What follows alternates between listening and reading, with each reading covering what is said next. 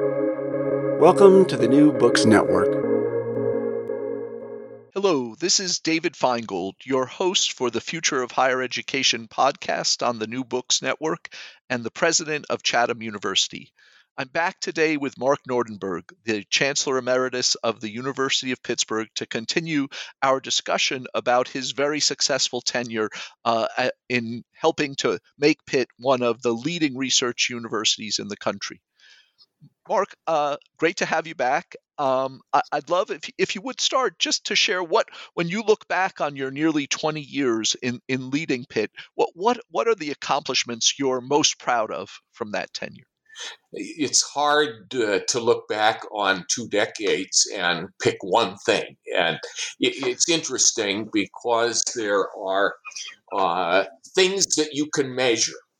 So I'm proud of the fact that we started out with a little over 7,000 applications, and this year Pitt received more than 52,000 applications for its undergraduate programs. And to give credit, not all of that growth occurred under me, but a lot of it did, and the momentum was built. Or, we started out in the top 25 in NIH funding, which already put us in good company, but we ended up in the top 5. Now, I'm proud of things you can measure.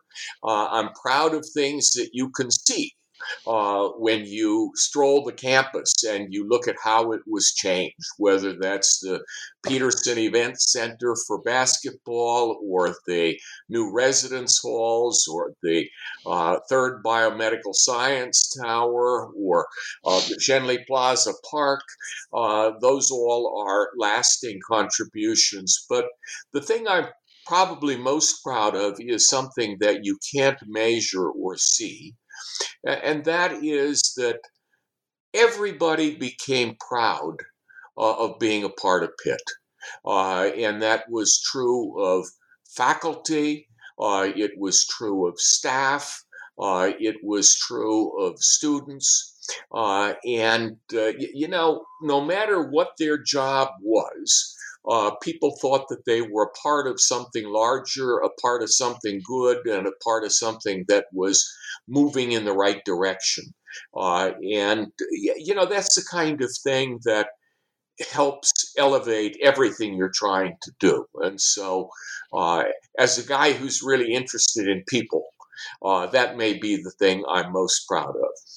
Well, and I think, a testament to that, as I said, when we were talking for the last episode, as someone who has only been in Pittsburgh for the last 6 years and has only known Pitt in that state, the idea that it was in a very different place when you first started. I think it's really tangible to see that pride, seeing the blue and gold and the way in which people do that.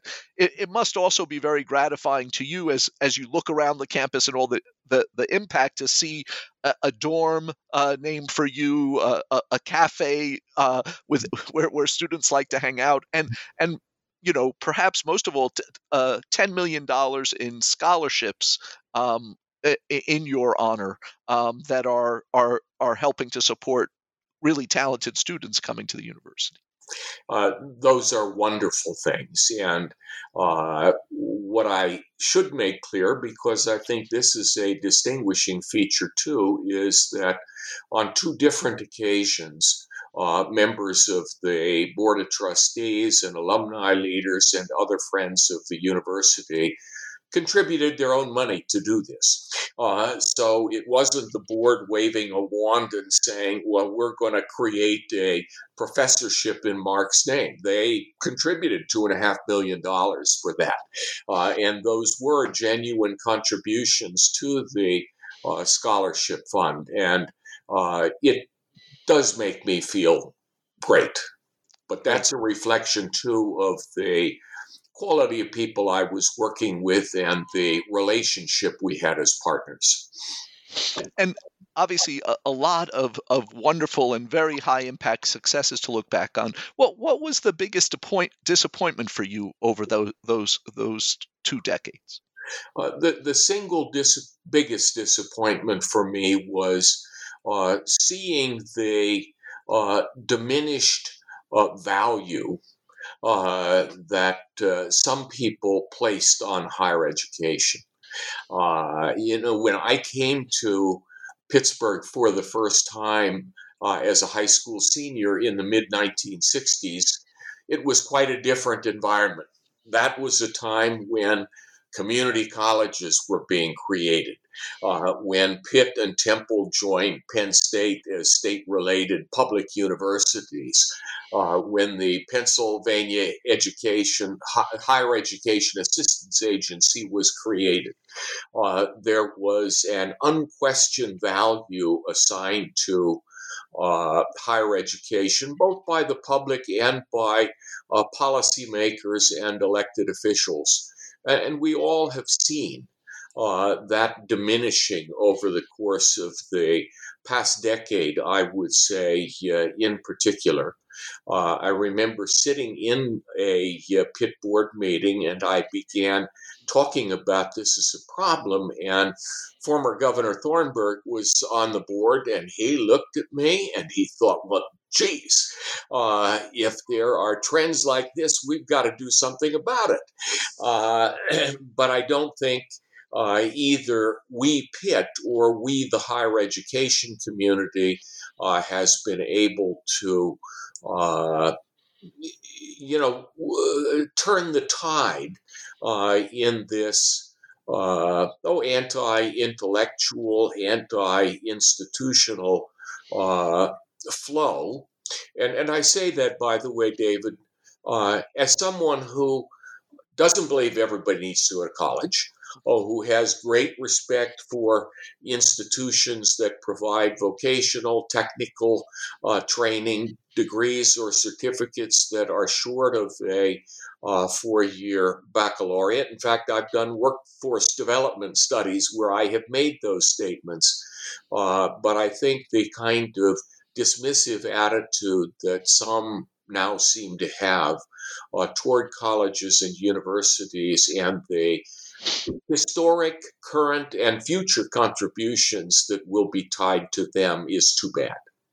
Yeah, no, I mean, I think what you're pointing to is absolutely a national trend that all of us in higher ed leadership are dealing with. It's interesting though, because I would think objectively, if you look back to when you started as chancellor, the importance, the role of higher education within Pittsburgh and the region was arguably much more highly appreciated, right?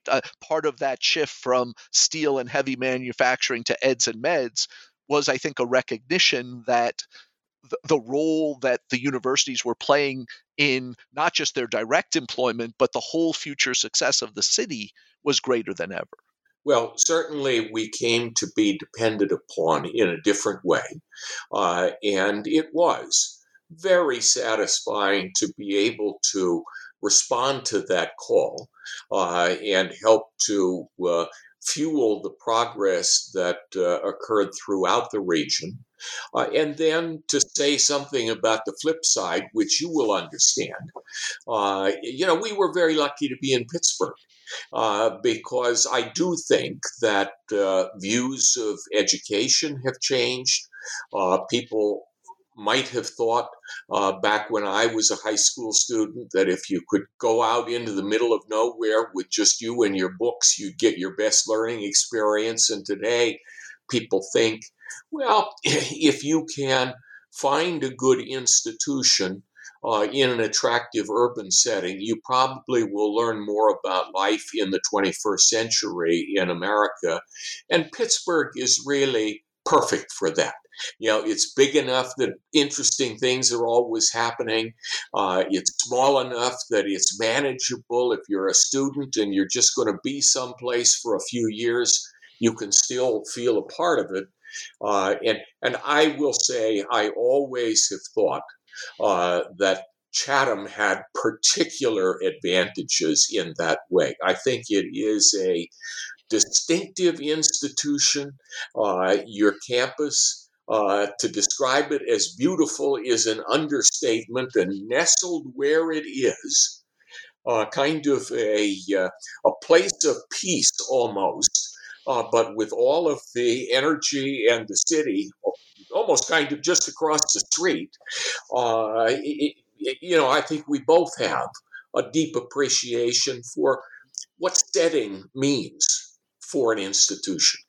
No question. I do think that one of the really distinctive things that students benefit from, the city benefits from, is not just the concentration of the higher ed institutions, but their level of cooperation. We talked a bit about last time about the special relationship you built with Jerry Cohen and working with Carnegie Mellon. But for an institution like Chatham, for the students to be able to take classes at Pitt and CMU just down the road and vice versa, and the fact that all those institutions really play well together, which you don't see in a lot of the other big higher education cities in the US. Do you have a sense of what that is? What's contributed to that level of cooperation? Well, I don't know who actually started Peachy, but whoever did that did us all a favor, because there was a structure that carried with it an expectation that we all would get together as presidents on a regular basis and talk about our shared interests and challenges.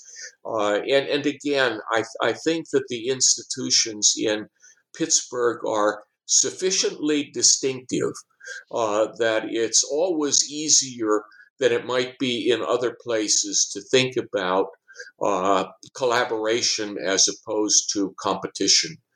And I think Pittsburgh has assets too that are distinctive for a city of its size. When you look at culture and the arts, you look at sports, there are things that ought to be a part of a young person's overall growth that can be easily obtained here. And we, as colleges and universities, have found ways to kind of make that set of community resources more easily accessible to students, which is important too. Yep. Mark, last time we talked about the fact that your deep experience as a law school dean, as the acting provost, gave you a great leg up as a chancellor because you had the relationships, you had the credibility within the institution. But being a chancellor of a major research university like Pitt, particularly one with such a large medical component to it as well, it is a very challenging job, right? Even before the most recent challenge.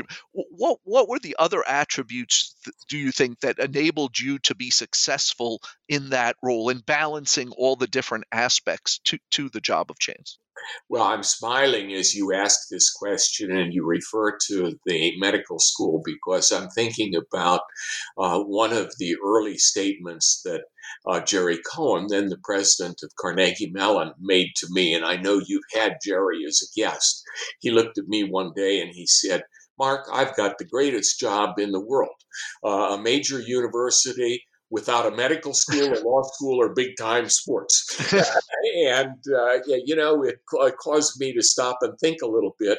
But actually, every one of those things added richness to the institution. They added complexity to the job.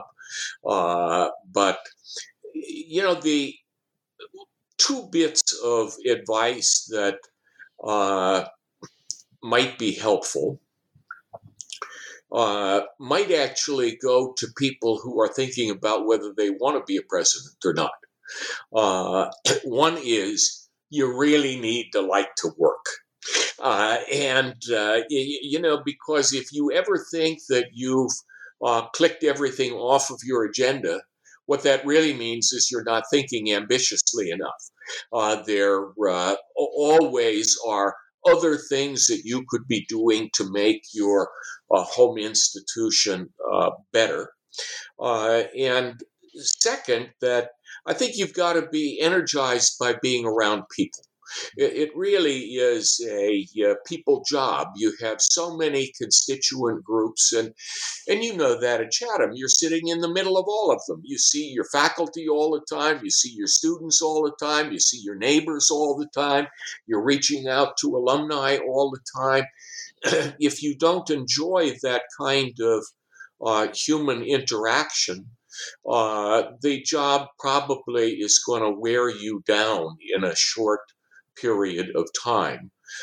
In terms of what might have been some of the attributes that made me as successful as I was, and I'll let others be the judge of how that was. I do like to work. I just like to get things done. And I have real stamina. I might not be as smart, I might not be as quick, but I feel like I can outwork almost anyone. And I think that the ability to communicate, both orally and in written work, is really crucial, because if you can't do that, you're going to add to your list of problems. And if you can do it, you're going to be able to present things in a way that at least gets people to look at what you're saying in the most favorable light. They may not always agree with you, but that's life. And those are things you can't avoid, but you can avoid the missteps that are caused by miscommunication. And, I have said on occasion that the Pitt Chancellor's job was the perfect job for me, and I feel that way. At the same time, no job is perfect. You may be in your office on Saturday or Sunday answering correspondence, and you'd rather be someplace else. But as long as you have a appreciation for the fact that all jobs are like that,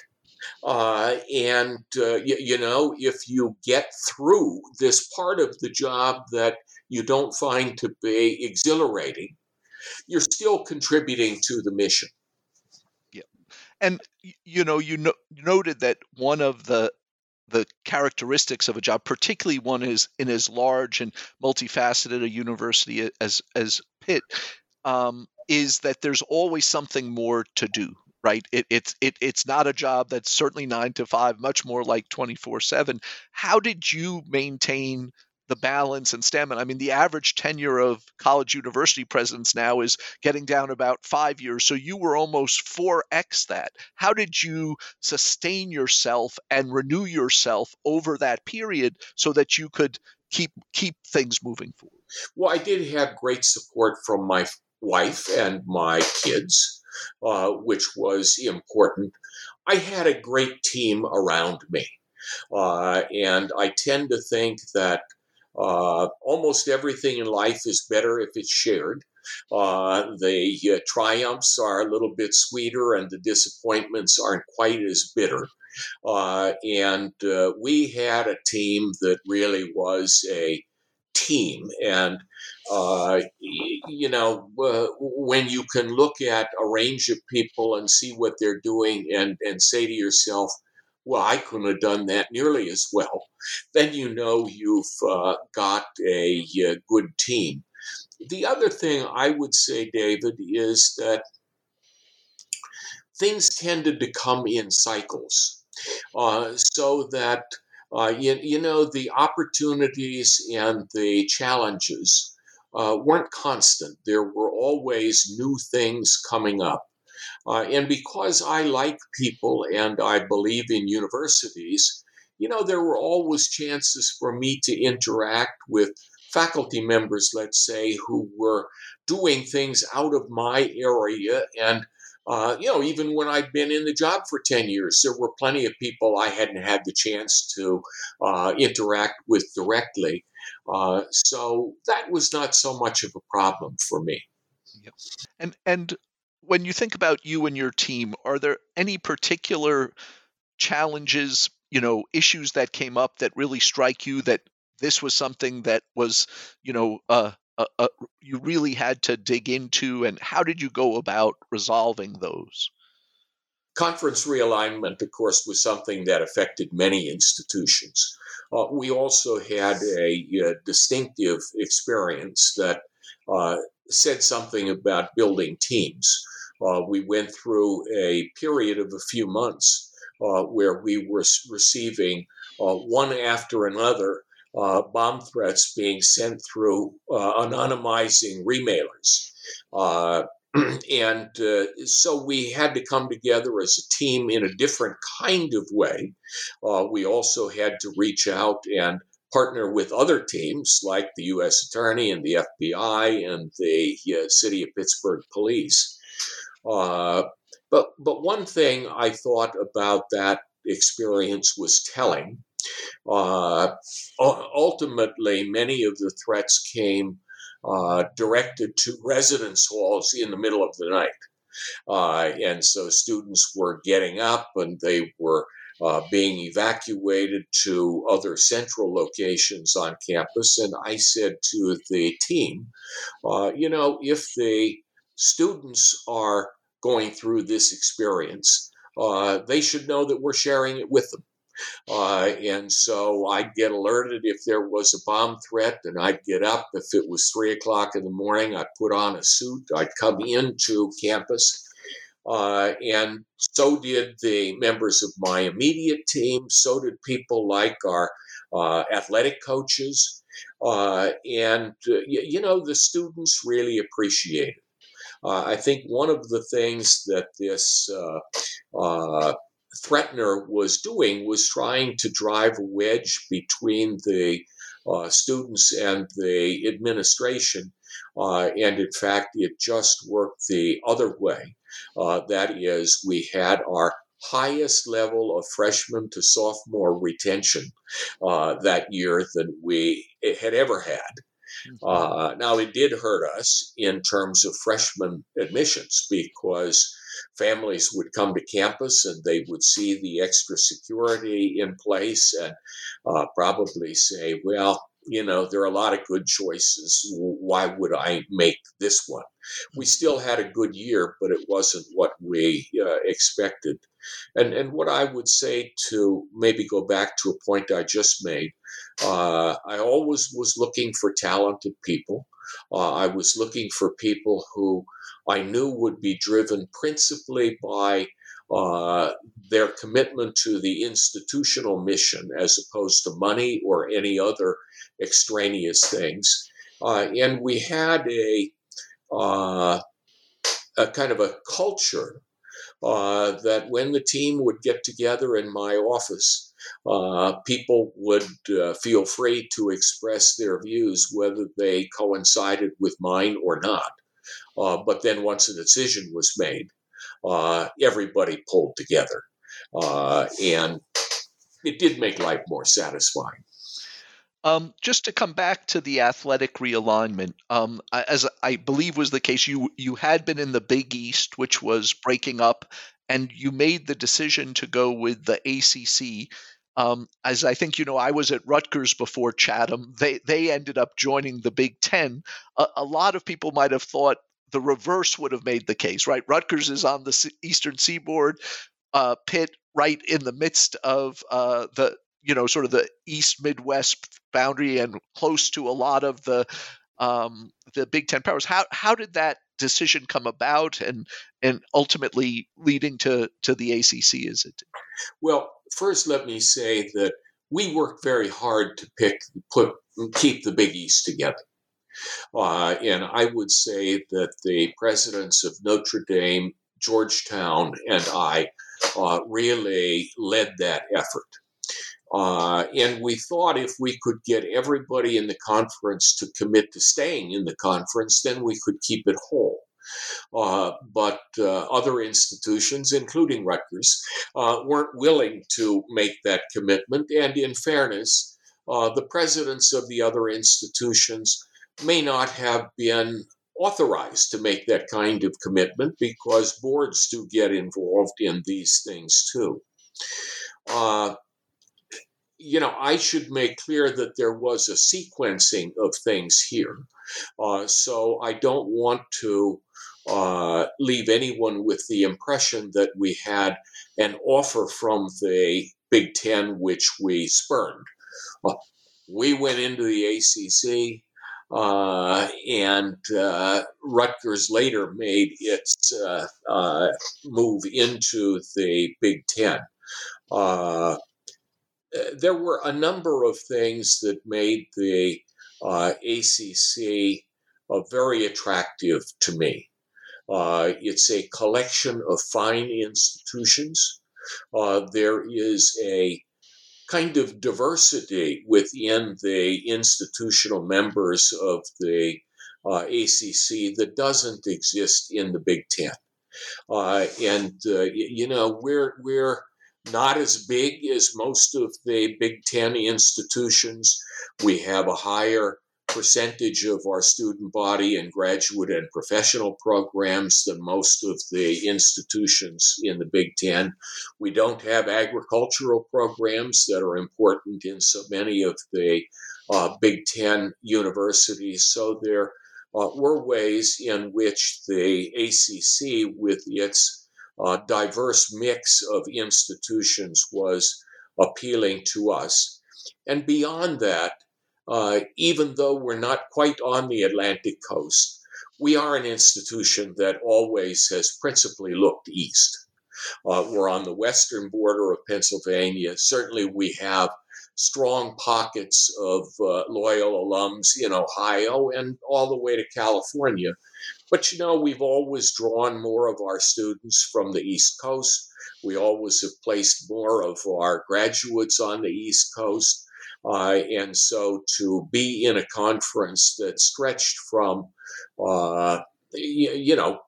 Syracuse and Boston down to Miami was really appealing because we have a lot of institutional connections to those areas that athletics would help us nurture. Yep. No, two of my former hometowns are Minneapolis and Madison, Right. both of which I love, but we don't have any strong existing connections to those communities the way we did to the communities of the ACC. So, Mark, given your obvious love for the institution and the fact that you thrived in the role, how did you decide when was the right time for you to step down? Yeah, first I had a warning from Judy Roden, who had been the president at Penn and at the time was the president of the Rockefeller Foundation. She came in and was our commencement speaker one year, and the two of us were just sitting and comparing notes, and she said to me, I think I'd been in office for 10 or almost 10 years then, and she said, well, you never know what could go wrong. Everything has gone so right. Maybe you ought to be thinking about when you should leave. In my own mind, I was thinking more about what would be a good time for the institution, and also what would be a good time for me in terms of landing well for the rest of my career, because I wasn't ready to stop working. I actually had decided that I was going to step down earlier. I had advised the chair of the board. He had selected the chair of the search committee. I had met with the two of them. And then it became clear to me that there were going to be significant challenges with respect to state funding in Harrisburg. And I knew that even if, as I hoped, they would recruit a successor who was far smarter and more broadly talented than I was, I knew that relationships were going to be critically important if we were going to meet that challenge. And so I decided, in consultation with the board chair, that I would stay longer. But I always had this worry. I tried to step down as law school dean before they would let me, because I wanted to go back and reestablish my faculty roots. And the same was true with the other administrative positions that I held. So looking to the university's future and looking to my future were the two driving forces in selecting the time. And had you had in mind the role you have now as the head of the Institute of Politics, and had you done things to kind of prepare for that transition? No, I was always actively involved in the Institute of Politics because it actually is nested in the Chancellor's office. But I assumed that I would reclaim my position on the law faculty. Again, I said, I won't say whether I was a good chancellor, I won't say whether I was a good dean, but I was a good professor.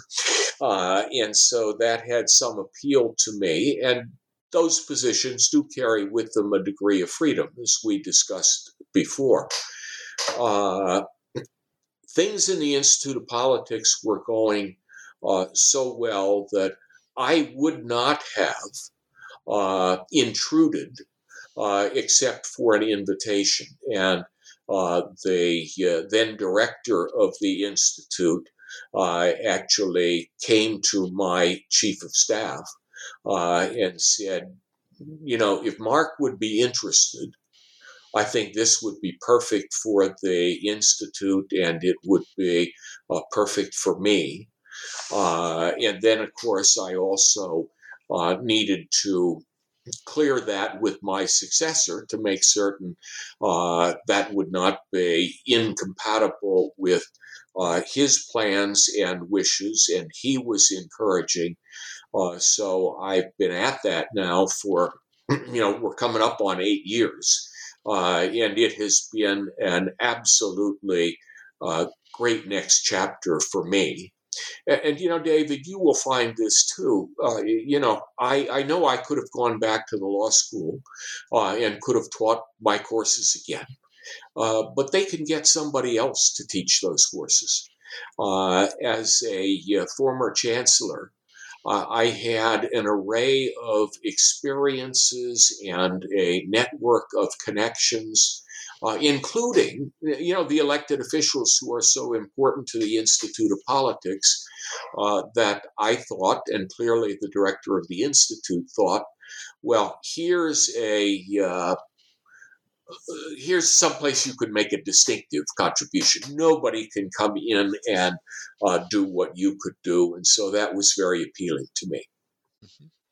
And then most recently, you've taken on a significant additional role, and one that was pretty fraught in leading the commission that was charged with the once a decade redistricting in the state. That Can you talk about how that came about and your own decision on taking that role on? Well, it's interesting too, because at the time of every census since 1990, I have been approached by legislative leaders about whether I would do this. And when it came around this time, it came in a different way.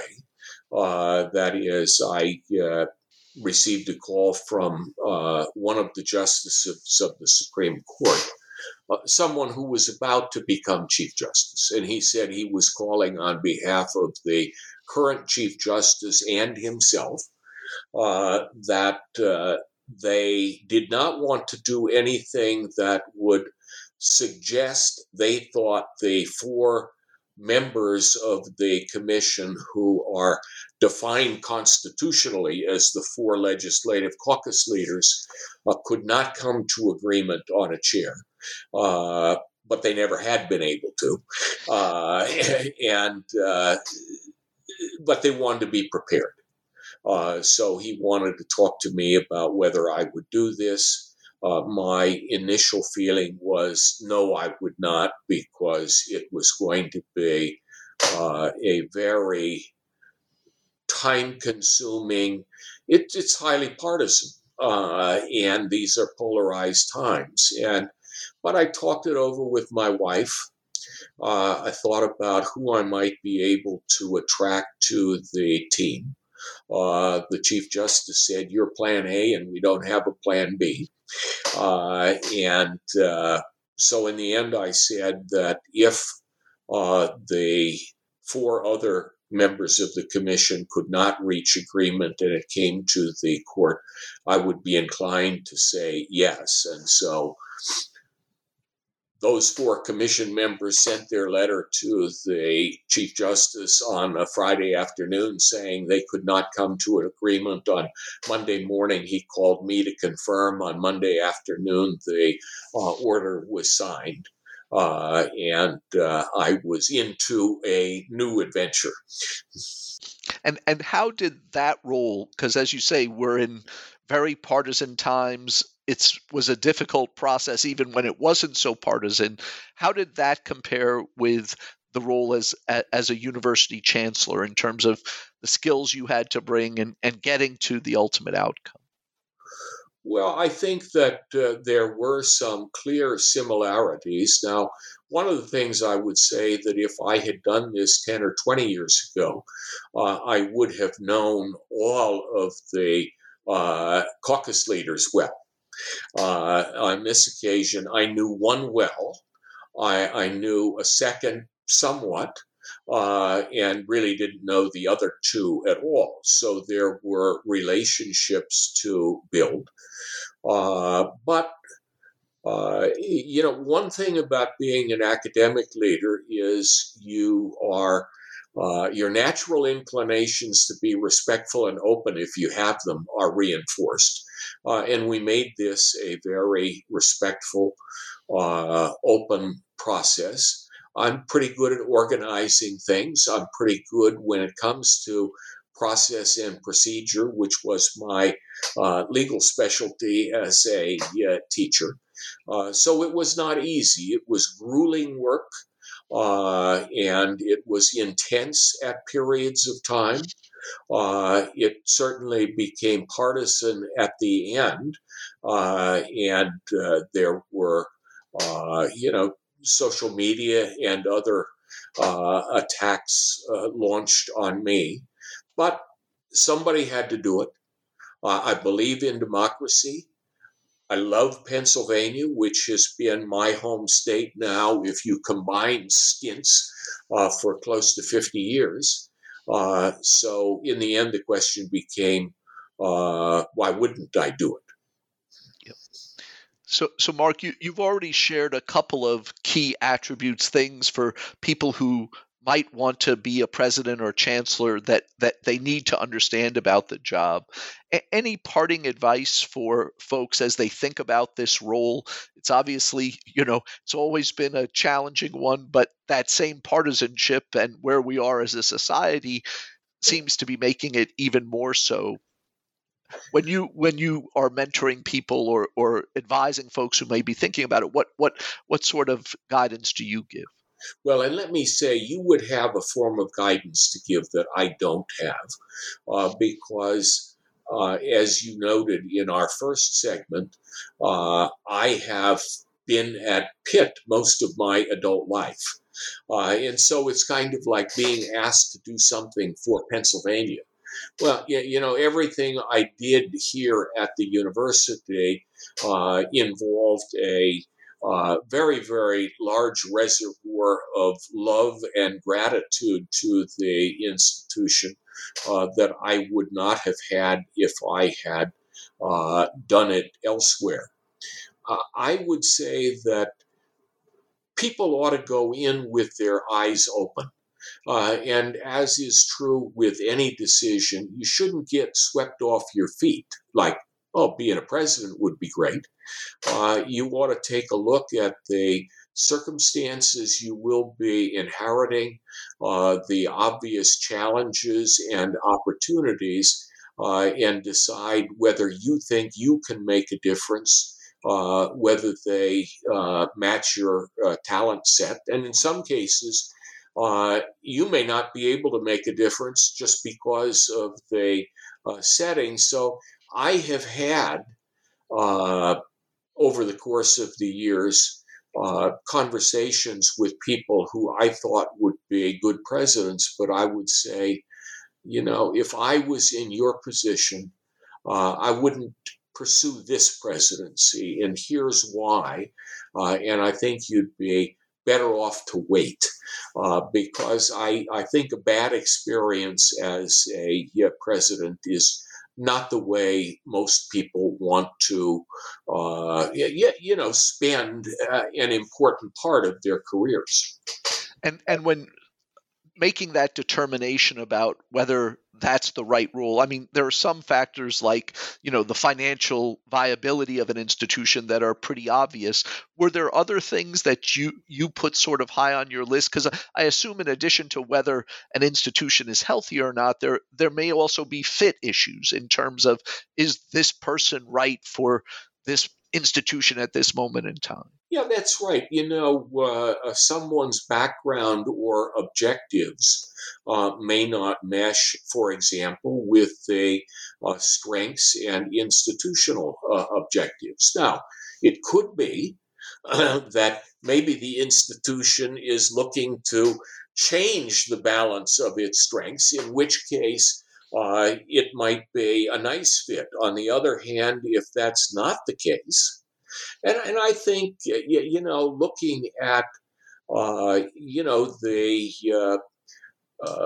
the status of relationships between the faculty and the administration, how energized the alumni feel. I think, again, going back to Chatham, I just think that there are a world of opportunities in an institution that already is taking advantage of them. So if I was looking at Chatham, I would say, well, here's a place where I could be happy pushing progress, because there are opportunities, and yet just by putting Chatham where it is, you can imagine institutions that don't have any of the natural prospects that Chatham does, and you might say, well, this is just going to be a lot of work, but in the end, I'm not going to feel as if I've moved anything very much. Yep.